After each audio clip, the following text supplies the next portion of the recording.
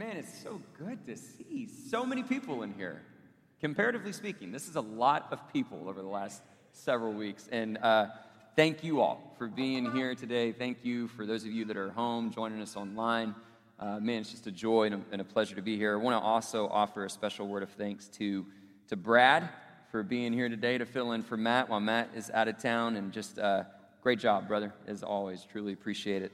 You know, one of the things that I would offer up as we look at that intro to this series that we've been going through in Ephesians, and that tagline or that subline that says from death to life, just how that really does accentuate the contrast that you see so frequently in the book of Ephesians, right? I mean, it is this message of transformation. It truly does take someone from death to life. That's the essence of the gospel, right? It's old being made new, and it's this reminder that at its core, the gospel is really about change and a significant change. And so I have a question I want to present to you all this morning that I want you to be reflecting upon through the course of this morning, this week, whatever the Lord kind of leads you in. But I'm curious, what has changed in your life, or how has your life changed as a result of knowing Christ? Like what kind of changes could you point to? What would you be able to offer up as evidence that you've seen transformation as a result of knowing Jesus Christ? You know, when you think about change, I think a lot of times we have different reactions to it. On one hand, we welcome it and we celebrate it and we believe in it, right? We think about the way we see people change with their personalities, the way they change with their work habits or whatever it may be. We see changes in society. We see progress amongst civilizations, right? We see change and a lot of positive lights that make us celebrate. How good is that, right? I can't tell you the last time we've heard a sound like that in here, so thank you. I love it. But we see positive changes that we want to celebrate and that we're grateful for. But then at the same time, there are times where we have conversations about change that we might be skeptical of or be resistant. And we think about somebody and we go, oh, you know, that person's never going to change. Or we think about challenges that we face in society, or we think about things that may be threatening cultural progress, and we think, you know, these things are never going to change. And so we kind of have this love-hate relationship with change in general. And the reason I bring that up is because when you ask the question of how knowing Christ has changed your life, I believe that more than anyone, the gospel and believers should understand the value and the importance of change. And we are living in a context, in a time right now where change is ever present around us. Right? You think about what the quarantine, the pandemic has done to us. It changed everything about life, and we've had to adapt to it. You think about the demonstrations that are going on in our country right now as a response to racial injustice and racism and the call to change, right? We have all these things pressing in around us to have to respond to change. And a lot of times that love-hate relationship doesn't really tell us which way to go. And part of what we need to see is that as the church, if there's ever to be a people that should feel comfortable and be advocates and believers for change, it's us, right? It's the church. It's those who understand its power. But it's not just that we are familiar with it, but I believe society and the world needs the voice of the church, needs the ambassadors who understand change, because we, hopefully, as a result of the gospel, understand how change becomes enduring, right? How it becomes long-lasting. And that's the sort of change that we really need. So I think about, the way that I parent. And I think about children and the times that you have to correct their behavior. And you see them engage in some conduct that is not condoned in our home. Don't hit your sister. Don't say that to your brother. And I know I can make them change almost immediately. I can get them to change their behavior by just taking away a privilege, right? That's it. No more TV, no more desserts, no more video games, whatever. And the behavior changes. And that will work. And I know that at some point they will work harder towards not engaging in that behavior again because they want to make sure that they keep those privileges. So I know I can get behavioral change. But real change occurs within, right? That's the change that we need to be advocating. What a parent is after is not just behavioral change. They're after a change of the heart, right? What I really want for my children is to not want to hit your sister, not want to speak ill of your brother, right? I want you to have a different sense in your very own heart. That's the sort of change that is needed. And too often, when we go through life and we encounter things happening in our society, or maybe even in our own walk with Christ, we can point to behavioral change that has missed heart change. And what is long-lasting, what is enduring, is a change that begins within and then carries itself out. That is the gospel, right? And that's something that we're here to praise and celebrate, is that when we come to know Jesus, what he does is he changes everything within us, right? We see the world differently. We begin to set aside selfish impulses, selfish desires, selfish pursuits, and all these different things that can so easily lead us astray. And all of a sudden, God sends his Spirit, and it does a work within us where all of a sudden we are filled with love, joy, peace, patience, kindness, gentleness, faith, self-control, right? We see transformation of the heart that then produces the fruit of change in behavior, right? This is the gospel, that God sees us in our broken state and wants to take us from death to life. And so he sends Jesus. He takes on flesh. He dwells among us. He shows us the ways of mercy. He shows us the richness of his grace. And more than that, he shows us that he is the victor over death. And so he becomes our king. And that's where this heart transformation begins. It starts with love and devotion for our king. We see who Jesus is and what he has done for us, and we love him, and we devote ourselves to him. And then that produces loyalty and obedience. That's behavioral change. That's how change becomes enduring. Right? So we don't want to engage in a conversation with society or with ourselves without looking at both. You need them to go hand in hand. And that's exactly what the gospel does. It helps us be mindful of what Christ has done and how he is leading us into a new life. That's what we've been talking about throughout the course of this series. That's the essence of this letter to the church in Ephesus, and it's what we're going to be revisiting again today. But my hope and my prayer is that all of us would come in with that introspective spirit, because if you're really going to change your heart, you have to look within. Right? Before we start looking for change from others or change in society, we have to look within, and that requires asking some harder questions. That requires a little bit more thoughtful introspection. But aren't you glad we serve a God who leads us in that journey and leads us in that process through the power of the gospel? And so let's go to him. Let's spend some time praying to this God who changes the hearts and minds of men and women. Would you pray with me? Father in heaven, we love you, and we come here today eagerly expectant that your Spirit would once again work within us. God, we lay ourselves bare before you and acknowledge that we love you. We want to devote ourselves to you for all that you've done for us in Christ, God, and help that love and devotion yield a harvest of loyalty and obedience that manifests itself in a behavior that is loving of the neighbor, that is loving of others, God, and that we would be able to demonstrate in all seasons and all circumstances. Father, we know it's only by your power, it's only through the guidance of your word that these things are possible. And so we ask that you would now enrich that word as we study it, that you would make it living and active once again so that we can be changed and celebrate all that you've done for us in Christ. It's in Jesus' name we pray. Amen. Amen. All right, if you have your Bibles, turn to Ephesians chapter 5. We're going to keep moving right along through this series. Now, I will tell you that I was a little conflicted with today's message. I was a little hesitant to keep moving forward because if I can just be honest, the verses we're looking at today are not exactly what you would classify as the most uplifting of verses. And I can feel the weight of what's going on in our society. I'm sure I'm not alone in that, right? I mean, it's just the weight of unrest, the weight of global pandemics, all of it. And so everything, within me kind of wanted to just be like, hey, let's just come in here and let's just celebrate. But I realized that, these verses were placed on this day for a reason, that they were Spirit-led, and that in order for us to truly overcome some of the challenges and circumstances that we face, be it as individuals or as a society, we have to be willing to do the hard work. We have to be willing to look at passages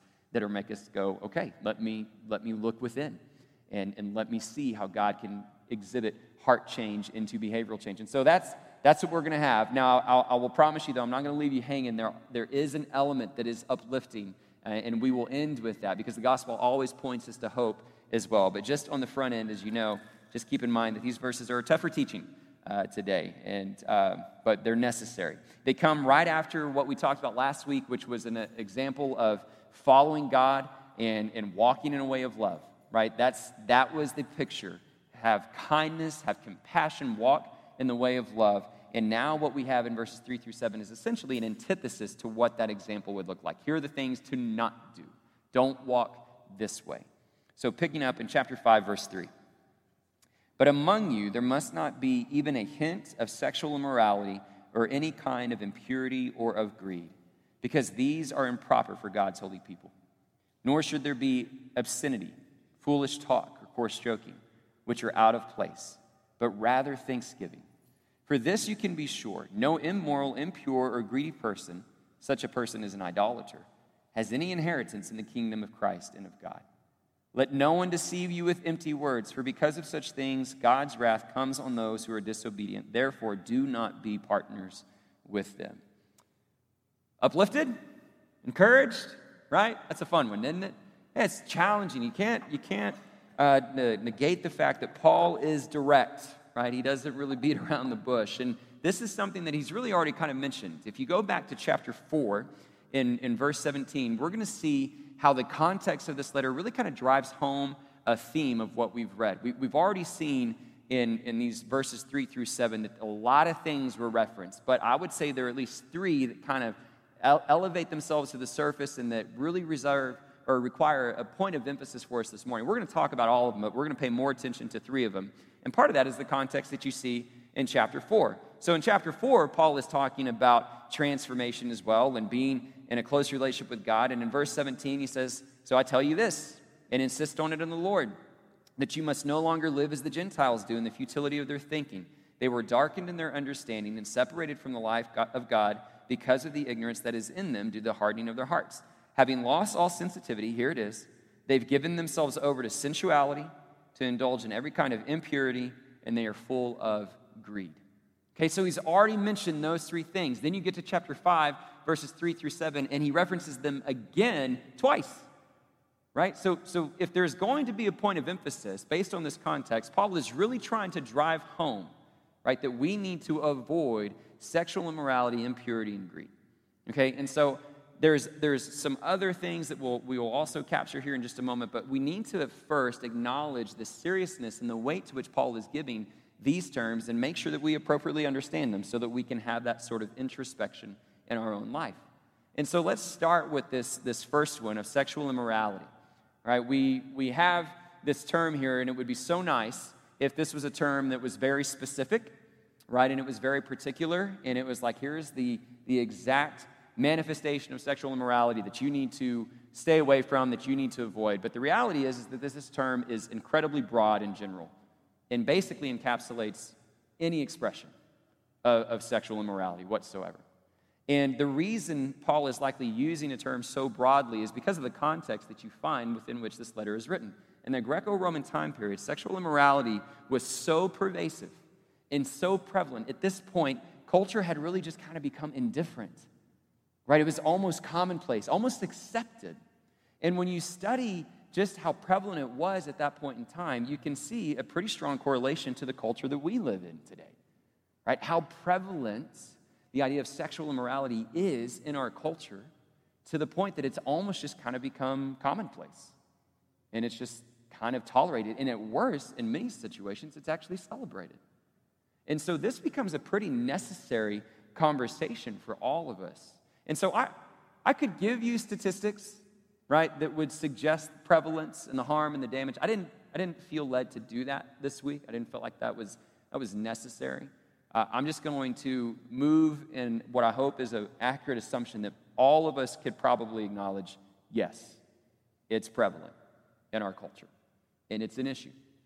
Okay, and maybe there will be another setting and context where we can dive into those details. But what I want us to see is just how broad-reaching this issue really is, right? Because it could manifest itself with lust, right, in the way that we visually take in another person, be that through the media of a computer screen or a mobile phone or the person that sits across from you at work, right? Whatever avenue it is, we know that lust and that impulse can typically be exposed to children as early as 3rd and 4th grade and begins to just create this cycle of addiction and impulse that really impacts them physiologically, that actually creates this barrier to even having any form of true, genuine, intimate relationship down the road.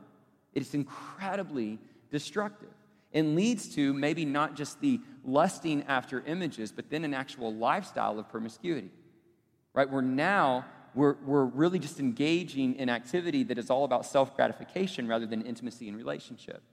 And so you have promiscuity that begins to move, and then people try to have relationships, right? They try to come together, but now they're bringing all this baggage in with them, and it's already going to be difficult just in the context of marriage. And so now you have to deal with that baggage in marriage, and then marriages have weak moments too. And now you have infidelity, you have affairs, you have wanderings, you have all this trust that can be broken in a marriage. And not just for newlyweds, right? Throughout the whole continuum. Here's my point, right? You've got a broad-reaching thing. It even goes into the issues of social justice, right? In the most horrific expression of it, you get to the point where people are actually kidnapped, bought, and sold to satisfy the sexual impulses of others. Right? Like this hits everything. It hits children. It hits if you're young and single.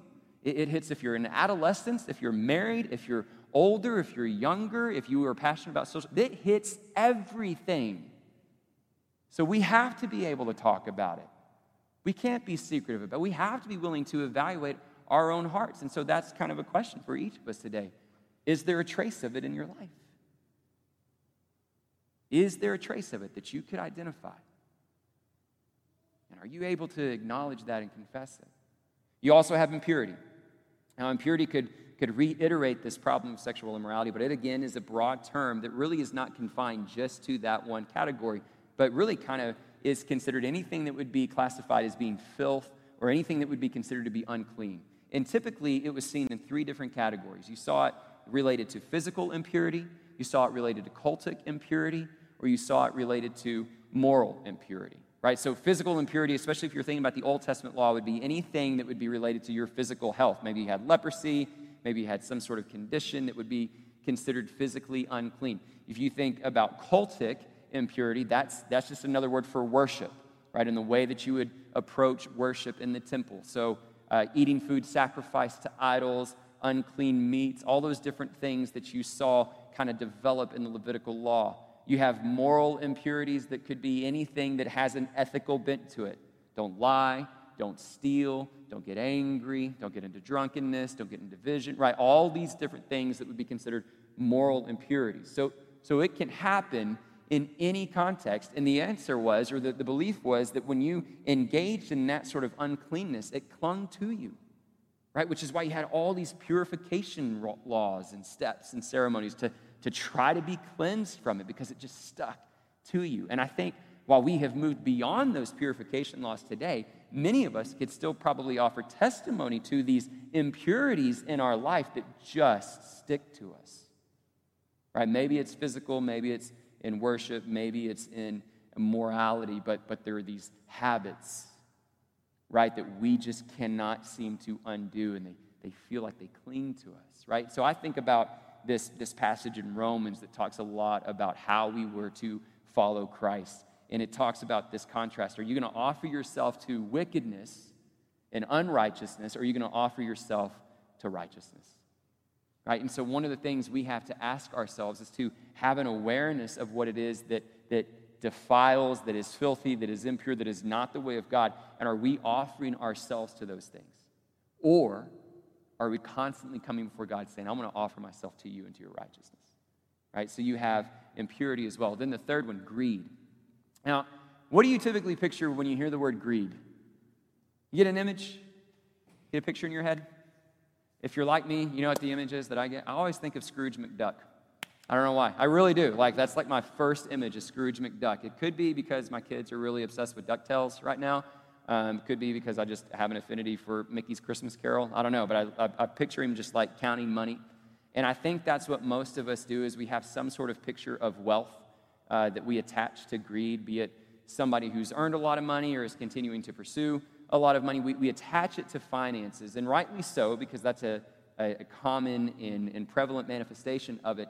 But greed is much more profound than just the acquiring of wealth, right? It's actually much more destructive. When you look at the biblical definition of it, it is about acquiring more and gaining more, but also understanding that it is typically acquiring through the exploitation of others, right? So it's this mindset that you're willing to take advantage of another person, right? It's this mindset that you are willing to go further, to keep someone else down, to harm them in order to gain for yourself.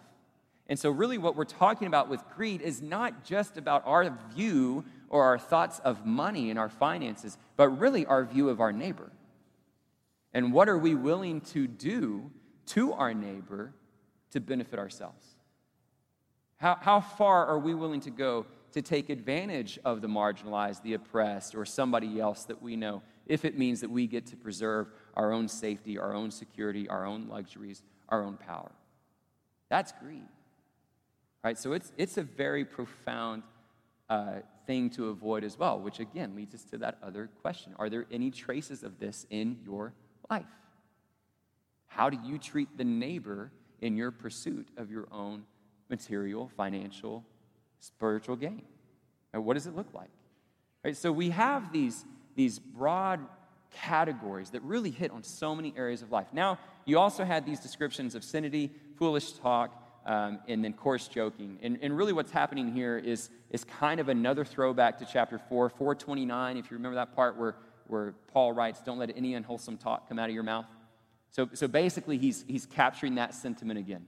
And so what you look at holistically in this summary is this list of vices that are very different from walking in the way of love, where he's saying, listen, what your conduct and what you say should not demonstrate these things. It shouldn't be in a contrary way to the way of love, to the example that God has set out for you. Here's what they look like, okay?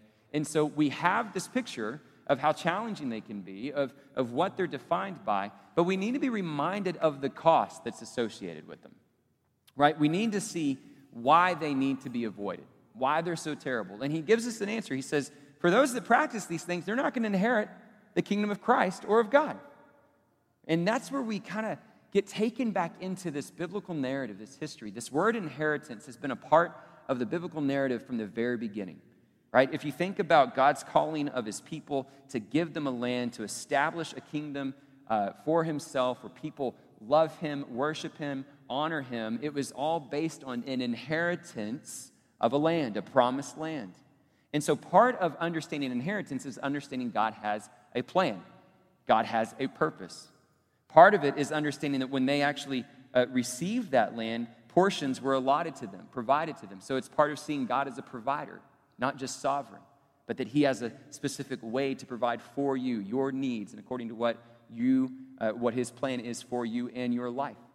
Right? You have this idea of inheritance, of actually being a part of this kingdom, being a part of these people who are going to belong to God.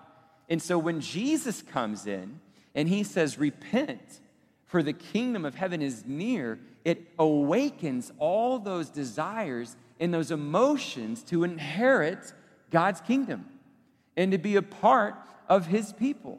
And obviously what we begin to see, and we have the benefit being on this side of the cross, is that what God was actually accomplishing in Jesus was not an earthly kingdom, but a heavenly one. And so now the inheritance that has been offered to you and me is not some earthly reign, but an eternal salvation to be with God forever.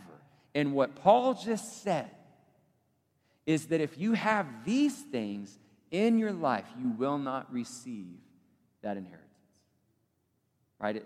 Instead, you become a recipient of God's wrath. That's a hard teaching. And it's not one we typically like to point to because a lot of times we want to really emphasize just the goodness of God, the love of God, but we also have to understand the holiness of God, the sovereignty of God as well. And so let's make sure we understand it clearly. Here's what this passage is not saying. It is not saying you need to be perfect, because I'm willing to bet almost everyone in here and at home is a lot like me, and you could raise your hand being guilty of any of the things I've mentioned.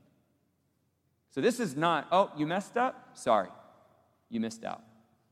Right? What we need to never lose sight of is the beauty of the gospel. Right? Excuse me. What Jesus does for us is he comes in and he says, I'll wash you white as snow. I'll cleanse you of all impurities. I'll cleanse you of immorality. I'll cleanse you of that greed. I will change you. I'll bring you from death to life. That's what Jesus does. I'll get it eventually. So he cleanses us, right? He cleanses us from all those things. And so we have an assurance that though we have had mistakes and will continue to have mistakes, through Jesus, those mistakes are forgiven and we are able to dwell with him and participate in this inheritance. Think about King David, right? So with King David, he was an adulterer. He was a murderer. He had his mistakes, but he was also known as a man who was after God's own heart. And so part of what we see when we look at the biblical story is that this is not about behavior as much as it is about heart.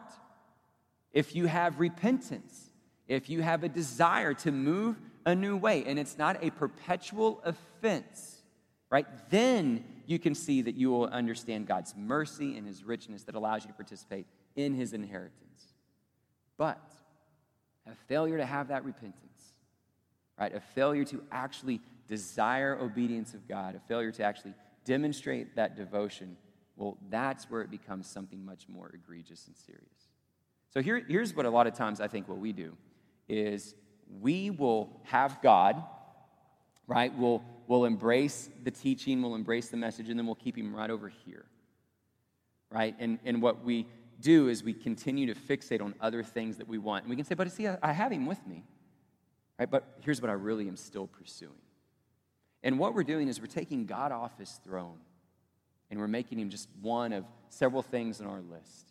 And what Paul is saying is that's idolatry, right? The reason you lose out on this inheritance is because the crime that's being committed here is idolatry, right? And idolatry at its core is anything that forces us or leads us to take God off his throne and put something else there in its place. It's not just about carving a golden calf. It's not about just some statue. It's anything that minimizes God's place in our life, right? And so typically what we do when we take God off his throne is we put ourselves in his place. That's what we really like to do. Because what we really like to do is be able to sit from our position of authority and say, okay, well, here's about how I would define sexual immorality. Here's what I think's okay, and here's what I think's not okay, so I'm going to go with that. Here's how I would define impurity. Here's how I'm going to define greed. Here's what I will define as obscenity. And so we just get to maintain control, right? We get to maintain that sort of authority, and we get to be the ones to say, I'm just going to go, and I'm going to be the one that says right and wrong. That's exactly what Adam and Eve wanted to do when they took the bite of the apple. Because when you get to be the one that determines right and wrong, you get to be like God, and that's idolatry, right? Or maybe what we do is we do find this obsession, we do find this passion, and we just keep going after it, right? And we say, okay, I love you, God. I think you're here, but there's this one thing that I can't let go of. And so we keep him on the side, but we just keep pursuing it, and it's idolatry, right? That is essentially us saying, I don't see you as king. I don't see you as Lord. If you don't see him as king, you cannot be in his kingdom. It's very simple. And so this is a question of the heart, right? Our behavior is going to trip us up, I guarantee it. But where's your heart? Where's its loyalty? What is it truly pursuing? That's the cost, right? And so what we have to do is take this seriously and be willing to make sure that we avoid falling into this trap at all costs. So how do we do that, right? So Paul says, don't listen to deceitful and empty words. And I think that's probably where we need to also dedicate quite a bit of introspection this morning. Deceitful and empty words. Let me explain it to you this way. The devil will do everything he can to lie to you. That's what he wants to do, is lie. He's a father of lies, and he will not rest, will not stop to get you to buy into a lie that will lead you from God's path. That's his work. He wants to deceive. So think about some of the ways he deceives us with some of the things that have been mentioned here in this passage. Let's think about sexual immorality again. Okay, here's a narrative that is out there, right? There is a narrative that is pervasive in our culture, and we see it through images, through advertisements, through TV shows, through movies, through whatever it is that says this is what intimacy should look like. And this is how it's going to be fulfilling. And people buy it, right? Because the narrative says, if you go this way, what you get to do is ultimately satisfy any of your desires because they're yours and they're right. So go for it. And whenever there's this voice of opposition that might begin to emerge from Scripture or from believers or whatever that kind of alternative voice might be, what's culture say? Oh, if you go that way, it's going to be boring. It's going to be oppressive, right? It's outdated. And so it gets this narrative, don't listen to it. Or we buy into this idea, well, we shouldn't talk about it. It's too embarrassing. It's too private. And so we just choose silence within the church. We buy into a lie. And so people buy into this lie, and it wreaks havoc, right? Because here's what idols do. What idols do in the lie that is presented to us in culture on this issue of sexual immorality is the same lie that's presented on so many other idols. The lie is, just as Andy Crouch said, and we've talked about this before, an idol will say, you know what? I'm going to give you everything, and it's going to cost you almost nothing. It's going to be cheap, it's going to be good, and it's going to create this tremendous sense of fulfillment. When in reality, in the end, it does the opposite. In the end, what it does is it almost costs you everything, and it gives you almost nothing. It's incredibly unfulfilling. And so what we do is we fall into this trap, and you know what we start doing? We start worshiping a created thing rather than the Creator. It's idolatry. Let's think about greed for a moment. Let's think about deception on greed. You know, I was thinking about greed in that definition about how it is really this heart that's willing to take advantage of the neighbor to preserve your own wealth, your own security, your own power. And you can't really read that without thinking about the climate that we're in right now. Right? That perhaps one of the greatest examples of greed that we see playing out around us is the question of racism. Right? And just how pervasive it is and how the marginalized and the oppressed of societies throughout human history have been pushed down so people can maintain their own sense of power and their own sense of luxury and comfort. It's our history. Right? You think about the slave industry, right? And how that practice was not just some noble pursuit of exploration. While there was that pursuit of exploring the world was also driven by, can we expand more? Can we gain more? And can we do it on the backs of others whom we have already conquered and claimed as our own? That's greed.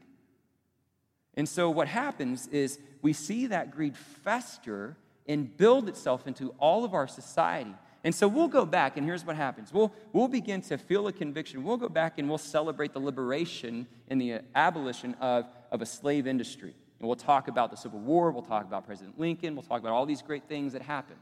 And we'll hit these highlights of how people finally had the right to vote, finally could own property. And we change behavior without changing the heart. And so guess what happens? Racism continues. Greed continues, right? You can give somebody the right to vote, but if you make it difficult for that person and you create all these barriers that prevents them from actually voting because of a racist tendency, right? You can give somebody the right to own a home, but if the person behind the lending institution is racist and comes up with all these restrictions and all these things to keep people in perpetual poverty, you haven't changed anything, right? We see this take place. Think about education. This is the one that really stuck with me this past week. I don't know how many of you are familiar with the Tulsa race riot. I wasn't. I started hearing about it maybe, a couple months ago, but hadn't even really looked into it until recently. And discovered, if you haven't read up on it, I encourage you to do so, but in 1921, there was this horrific riot that took place in Tulsa, Oklahoma. It was a focus of the Greenwood District, which was a very affluent African-American neighborhood that existed at that time, even referred to at one point as Black Wall Street, because of the success and the momentum that neighborhood was creating. It was nationally renowned. And on one particular occasion, the tensions that were already prevalent in society because of racism, because of greed, right, began to bubble over. There were these accusations about what an African-American man did to a woman. And then the Tulsa Tribune writes this inflammatory article, and these mobs begin to gather at the courthouse. And there are all these exchanges, and then all of a sudden a shot goes off, and the riots go crazy. And the end result of these riots were 35 city blocks being burned in this Greenwood district. 10,000, those are the estimates, 10,000 African Americans left homeless, forced to live in tents to try to rebuild their community. Estimates now, they don't really know how many people died, but they believe there are like mass graves that are out there. It could be 300 people. And all the people that were arrested on that night when it occurred were African American. As their community was destroyed, as their community was completely oppressed, not one single white person was arrested. Now, that is an example of greed in and of itself, but it's not the reason I'm bringing it up to you today. Why I'm bringing it up to you today is because I never heard of it. 1921. Why is it not taught in U.S. history? I was reading up on it this week. Just this year, 2020, 99 years later, it was finally added to Oklahoma history curriculum. So here's what happens. What the devil wants is for the neighbor to hate each other. And so it's going to create these lies to make it happen. And one of the lies is to convince you it's not an issue. Let's not talk about it. Everything's fine. To the point that we can actually bury it for 99 years in history. That's deceptive and empty words. And it leads us into an idolatry. All right, well, I get to stay comfortable. I get to stay in power. I get to stay in privilege. Right? There are so many ways these things can manifest themselves. And so the only way change really begins to happen is when we look within. Yes, we need changes in legislation, we need changes in education, we need changes in training, but we need changes of the heart, or else it's all for naught. And the church has to be the leader in that regard, which means we have to be willing to stand up and ask not others, but ourselves difficult questions about what has really transformed within us. And do we truly see him as king? That's the way towards change. And the church has to lead. Are you willing to lead? Are you willing to ask those sorts of questions? Well, here's where I can hopefully end us with at least a word of hope and perhaps a word of how you can do this in a way to hopefully uplift us this morning, despite the weight of the challenges of those questions. Right? Because I love the way it's buried within it. I will tell you that somewhat of a preview for the following verses, that's really where you find hope, is this next paragraph of how you can live as children of light, and we're going to get to all that. Just didn't have time to get to it today. But even within verses 3 through 7, despite their heaviness and despite the challenging things that they force us to ask, you get this glimmer that I just absolutely love. Just 2 words.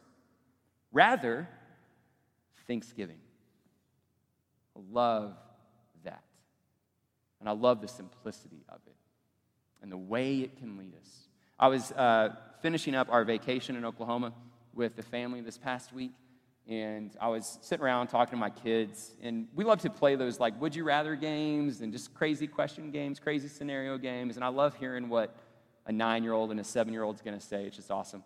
And so one of the questions that I had presented to my kids was one I'm sure you probably have heard at some point in your life, but I asked them, I said, okay, if you were deserted on an island and you could only eat one meal for the rest of your life, what would you choose? And they both chose Thanksgiving, which I thought was brilliant, to be honest. I'm like, that's smart because there's so much variety. You get tired of the mashed potatoes, you go to the turkey. I mean, you got so many options. And it was just kind of a fun, humorous response, especially in June. I'm like, who's thinking of Thanksgiving in June? But my kids were. And so I started thinking, what if that's how we lived? What if we lived like every day was Thanksgiving? And I don't mean the menu, as great as that would be. But think about those moments, right? Where hopefully many of us can draw upon a memory or a practice or a tradition where we gather with friends, we gather with loved ones, and we are intentionally thankful. And how that changes things. How that changes the way you interact with others. How it changes your relationship with the Lord. To have a heart of thankfulness and gratitude. When we are truly thankful for other people, it means we're seeing them for who they are. We're seeing their value. We're seeing their worth.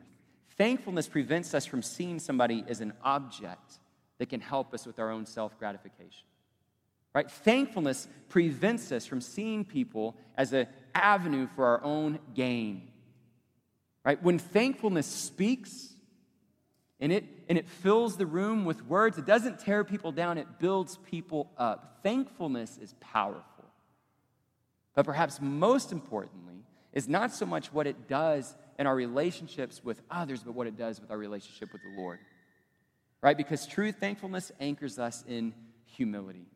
Gratitude is always mindful that something has been done for you. And what it does is it brings us back to the very essence of the gospel and what has been done for us in Christ Jesus. We are able to see all the beauty, all the blessings that exist for us in the heavenly realms through Christ. We see not just grace, not just forgiveness, we see hope, we see power, we see purpose, we see the glorious inheritance of his riches that have been freely offered to you, and it should well up with a spirit of gratitude that can't help but burst forth and a desire to share it with others. That's what thankfulness does, and that's the way that we lead towards change. That's the way that we begin to move and carry ourselves as ambassadors of this gospel, to be grateful for brothers and sisters, to be grateful for the neighbor, and to be grateful for a God who helps us change our heart, that he might change our behavior as he leads us into eternity. That's the sort of gratitude that we need to carry, to be grateful for his mercy each and every day. So though we may be sitting in hard times with difficult contexts, though we may have to confront difficult teachings, may we do so with a spirit of gratitude and thankfulness, knowing that God is the one who leads. Because gratitude keeps us anchored in a posture where we worship the Creator over the creation. And may that be our posture today and forevermore. Let's pray. Father in heaven, we love you. And we come, Father, with a spirit of confession, knowing, God, that there are many moments where we have given in to impulses, immoralities, impurities, greed. Father, that our words have been less than edifying to others. So many moments, God, and yet you receive us with your profound mercy. So I ask first and foremost, God, that you would cleanse us once more, that you would change our hearts, God, that it might then yield the fruit that changes our behavior. And help us be your church. Help us be your people that are willing to rise up in a spirit of gratitude and show others that there's so much to be thankful for when we find the riches of Christ. And Father, as we consider that now, Father, I pray that you would help our hearts worship you with the appropriate response that you so richly deserve. For it's in Jesus' name we pray. Amen and amen.